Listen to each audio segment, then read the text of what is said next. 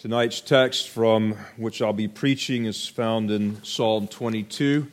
By the end of this weekend, we will have spent much time there, as it was read last night, as it was quoted and referenced in Matthew's Gospel. In the chapter 27, 5 times alone, Psalm 22 was either quoted directly or referenced there. And so particularly this evening, I would like for us to consider the first half of that psalm. As we come back together on Resurrection Lord's Day, we'll consider the last half, the last portion of that psalm. Hear now with me the reading of the Word of God. To the chief musician, set to the Deer of Dawn, a psalm of David. My God, why have you forsaken me? Why are you so far from helping me and from the words of my groaning? Oh my God, I cry in the daytime, but you do not hear, and in the night season, and am not silent. But you are holy, enthroned in the praises of Israel. Our fathers trusted in you. They trusted, and you delivered them. They cried to you, and they were delivered. They trusted in you, and were not ashamed. But I am a worm and no man, a reproach of men, and despised by all the people. All those who see me ridicule me. They shoot out the lip. They shake the head, saying, He trusted in the Lord. Let him rescue him. Let him deliver him, since he delights in him. But you are he who took me out of the womb. You made me trust while on my mother's breasts. I was cast upon you from birth. From my mother's womb, you have been my God. Be not far from me, for trouble is near, for there is none to help. Many bulls have surrounded me. Strong bulls of Bashan have encircled me. They gape at me with their mouths like a raging and roaring lion. I am poured out like water, and all my bones are out of joint. My heart is like wax. It is melted within me. My strength is dried up like a potsherd, and my tongue clings to my jaws. You have brought me to the dust of death. For dogs have surrounded me. The congregation of the wicked have enclosed me. They pierced my hands and my feet. I can count all my bones. They look and stare at me. They divided my garments among them, and for my clothing they cast lots. But you, O Yahweh, do not be far from me. O my strength, hasten to help me. Deliver me from the sword, my precious life from the power of the dog. Save me from the lion's mouth and from the horn of wild oxen. Our gracious Father, as we contemplate this prophetic psalm, we ask that the Spirit of God would attend the preaching and minister to our spirits this evening with the gravity of the passage before us and the reality of which Christ lived in the experience upon the cross. May we be comforted knowing that when He died, we also died with Him, and all of our sins were buried, and they were taken away, and we were cleansed. And so we pray as we remember the dark hour of our Lord, we can, with even greater gratitude and praise from this time forward, bring forth a more abundance of offering from our lips unto our great holy Creator and God and Savior and friend. And we pray this in Jesus' name. Amen. You may be seated.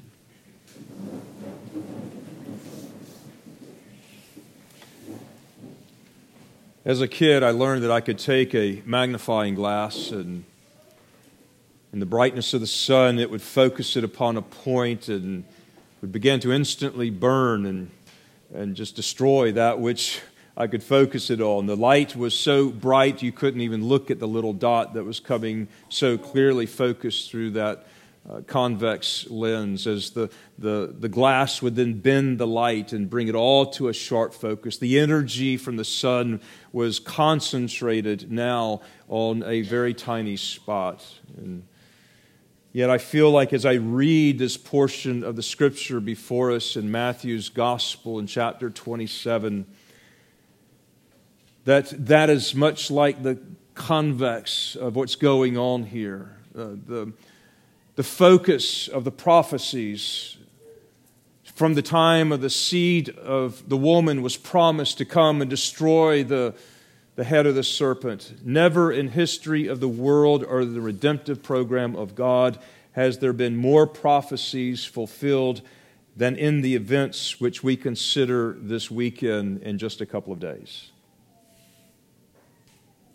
All of history was building up to this moment, and since the time of the resurrection and ascension, we look back to this as one of the climactic parts in human history, the climactic part, until the coming of Christ again. This world has not been the same. The work upon the cross that Christ accomplished did not accomplish it merely for you and me, though that is significant and astounding as it is. The entire world has not been the same. It is as if all of the prophetic light of the Old Testament is now just focused in upon this moment in time. And the narratives of the gospel have taken some broad strokes over the last 3 years of Jesus' ministry, and only a page or two can cover many months and weeks. And now here they slow down, and they give us details, and they take up more words and more pages. And they want us to know these details. And so we consider them minutely. Well, the human author of Psalm 22 was David himself. This psalm was prophetically penned for Jesus himself. I believe this psalm is a very special psalm in our Psalter for some of those very unique characteristics that it has here. It wasn't merely messianic. It was for Jesus. And this is the reason why the psalm takes its drastic different character beginning at verse 22. So much so that it appears as though it should belong into two separate psalms. But it doesn't. And as the first verse of this psalm is quoted by Jesus himself while he's hanging upon the cross, we hear Christ not only owning the psalm for himself, but this was the prayer meant for him for this very specific occasion. And when we're going through a deep trial in our own lives, we know that there are assurances that God has given to us and hope that He gives us in the Word to endure them and to look through the trial to what God has promised that will come. And the Scripture says in Romans 15:4, "For whatever things were written before were written for our learning, and that we, through the patience and comfort of the Scriptures, might have hope." And Jesus began learning from a very early age the Torah and the Old Testament history and the prophets. But Jesus learned very early the Psalms. And this is what this psalm did for our Savior as He owned it and as He prayed it while suffering upon the cross. Matthew reveals the initial lament of which this psalm begins. And it was audible that day for those who stood by. My God, why have you forsaken me? And there's no indication that any men could hear the rest of the prayer as Christ prayed this psalm, but God heard him. In this psalm, we're allowed into the mind and to the soul of our Savior himself as he suffers vicariously on the cross for our sins. And this was his psalm. And he prayed it in his darkest hour. And it was there for him in this hour. The first division of this psalm, which we come up to verse 21, highlights three particular spheres of his suffering, of which I would like to couple that with the passage that we read from the 27th chapter of Matthew this evening to consider what the prophet was saying through the words of Psalm 22, and then when it took place with our Lord dying upon the tree. The first sphere in which our Lord suffered that day upon the cross is he suffered before a holy God. First 5 verses of that psalm reveal this sphere, and as Christ cries out this prayer, which was recorded in Matthew's gospel, which says, "Now from the 6th hour until the 9th hour, there was darkness over all of the land. And about the 9th hour, Jesus cried out with a loud voice, saying," and literally the Hebrew here he now quotes. And it probably should go and sound something more like, "Eli, Eli, lama sabachthani." My God, why have you forsaken me? Deserted me is the word. Psalm goes on in verse 2 through 5. And the Psalm 22 says, "Oh my God, I cry in the daytime, but you did not hear. And in the night season, and I am not silent about it. But you are holy, holy, holy, enthroned in the praises of Israel." This was the darkest hour of our Lord, and I would say for our Father and the Spirit as well. No one really understands the gravity or the grief of that hour before a holy God, bearing all of our sins upon him. God forsook his Son in order that he might forgive us. With our sin and guilt imputed to Christ, who knew no sin, and now having become sin for us, he took the full force of God's just and necessary wrath against our sin.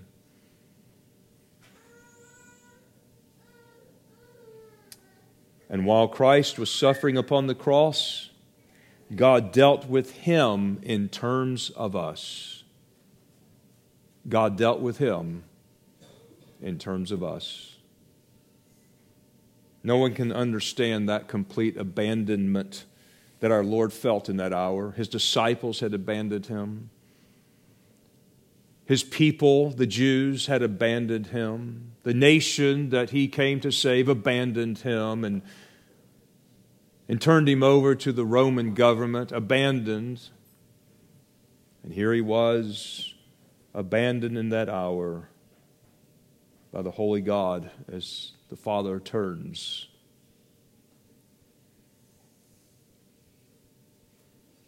This complete abandonment of Christ upon the cross for our sake and for our sins declares how absolutely offensive our sin is to a holy God, and how absolutely gracious God is in giving us his dear Son to be our Savior.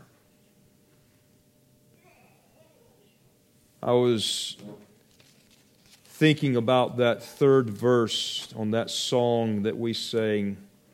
Ye who think of sin but lightly, nor suppose the evil great, here may view its nature rightly, here its guilt may estimate.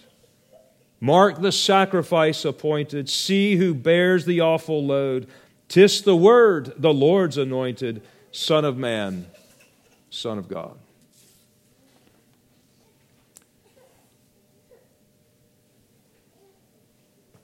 There is no other way to heaven or to God except through Jesus Christ. And look at the price He paid. As one preacher had said, how dare any man say there is another way?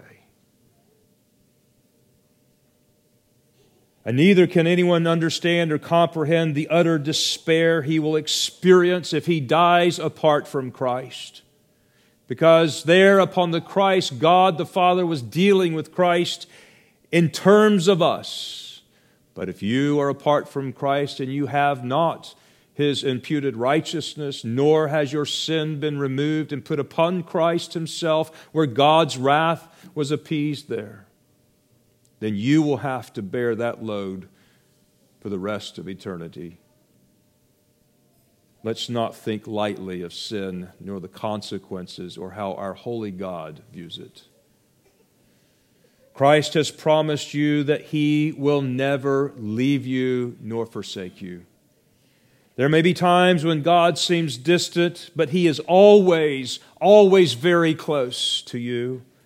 But Christ Himself suffered the genuine agony of experiencing the reality that God had deserted Him in these final hours so that you may never know that. And what a great promise it is. The second sphere of His suffering was that He suffered under the hands of cruel men. And Psalm 22, verses 6 through 10 gives us that sphere. It's the next stanza of the song. And it testifies to the cruelty of spiritually blind men who can look directly at the cross and reject the Savior. The psalm says, but I am a worm, a reproach of men, despised by people. That's echoing Isaiah 53, or I should say Isaiah 53, perhaps echoing the psalm, but Christ is the fulfillment, where Isaiah 53 says that describes the natural perception that Christ has to unbelievers. That's how they view Him, despised, and has no form of comeliness, nothing worthy to look at. Despised. He's just a reproach. And then we hear the words that then soldiers would fulfill the prophecy in verse 8 of the psalm. He trusted in the Lord. Let Him rescue him. Let Him deliver him, since He delights in him. Perhaps maybe that was more of the religious leaders mocking at Him. Matthew quotes this portion in verses 39 through 40. Hear that portion. And those who passed by blasphemed Him, wagging their heads and saying, you who destroy the temple and build it in 3 days, save yourself. If you are the Son of God, come down from the cross.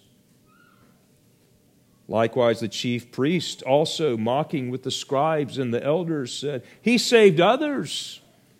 Himself He cannot save. If He is the King of Israel, let Him come down from the cross, and we will believe Him. He trusted in God. Let Him deliver him now if He will have him. For He said, I am the Son of God. Even the robbers who were crucified with Him reviled Him with the same thing.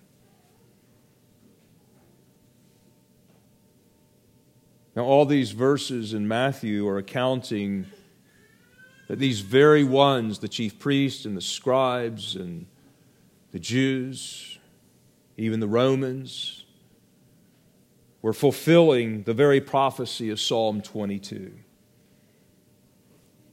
As Jesus was praying this psalm on the cross, These vile and blasphemous men were fulfilling its very words, that he could have spoken the words right with them, because they were right out of Psalm 22, verse 6 and verse 8. And throughout the Psalms, the writers would lament how evil men have oppressed them, and the evil depravity of the human heart continues to surprise us in the depths of hatred and vile sin that it exposes. And here we have Christ, who has the entire brunt of it. And he had no one to turn to for comfort in that hour, like you and like me. It was his darkest hour. The first sphere of suffering was before a holy God. The second sphere was before these vile men. And the third sphere in that last stanza of this first portion, given in verses 12 through 18, he suffers in the entirety of his being, from the inside out. Part of the agony was the inmost being of our Savior, with this hated crowd hurling their insults and their blasphemies at him. And the psalm describes the scene as Jesus hung upon the cross, and he describes them as strong bulls, the bulls of Bashan. He describes them as roaring lions seeking to devour its prey, as wild dogs and wild oxen. A significant part of the agony that our Lord suffered was inside, in his spirit, his emotions. The part of his agony also included the excruciating physical pain that he endured for hours. Having been up all night, he was exhausted. Having been abused by the Romans at his trial, having been beaten and plucked his beard and hit on the head, and pressing a crown of thorns into his brow, and trying to ridicule him in the most humiliating places and ways. The cross itself was a death by torture. It was considered in its day the most humiliating way to die. And it was a slow and agonizing and painful death, and deliberately so. And as he hung on the cross, his body weight would make it difficult for him to breathe, and he would try to gasp for air until slowly the breath would not come and he would suffocate. That would be a typical way. The Lord was so beaten and bruised and jabbed and pierced of his hands and feet. He may not have made it that long, but he died nonetheless. The psalmist describes the scene for us in Psalm 22, verse 14. His bones were out of joint as it lay there racked under its own weight.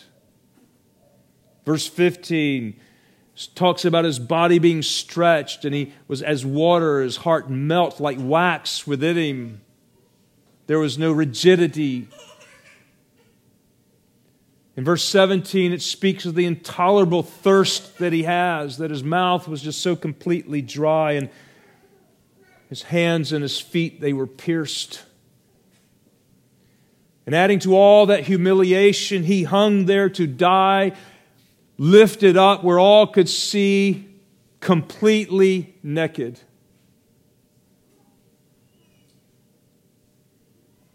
Matthew's gospel informs us of the prophetic fulfillment of Psalm 22:18, this portion, when Matthew says, "Then they crucified him, and they divided his garments, casting lots, that it might be fulfilled, which was spoken by the prophet," speaking about this psalm. "They divided my garments among them, and for my clothing they cast lots." It was not uncommon for Roman soldiers to cast lots to divide up the spoils of those whom they conquered. But all they could get from Jesus was a single garment that was left.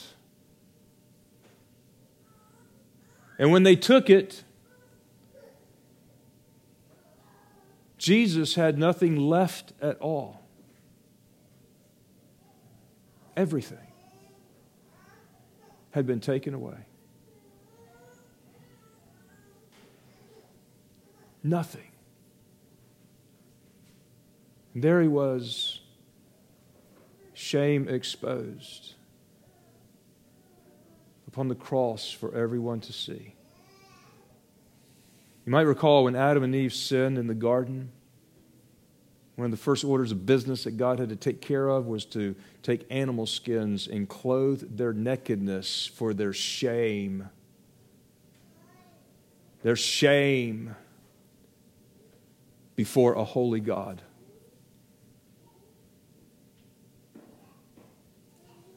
And here we have this picture of our Lord high and lifted up for all to see, enduring our shame. Enduring our shame. But He was the one humiliated. He was the one embarrassed. He was the one suffering. Not you and me. And yet there He hung. And while He had hung naked upon that cross, He had, through His life of obedience, woven such a beautiful robe of righteousness in which He clothed us while He hung in shame. So what appears to be an utter defeat was in reality a complete victory.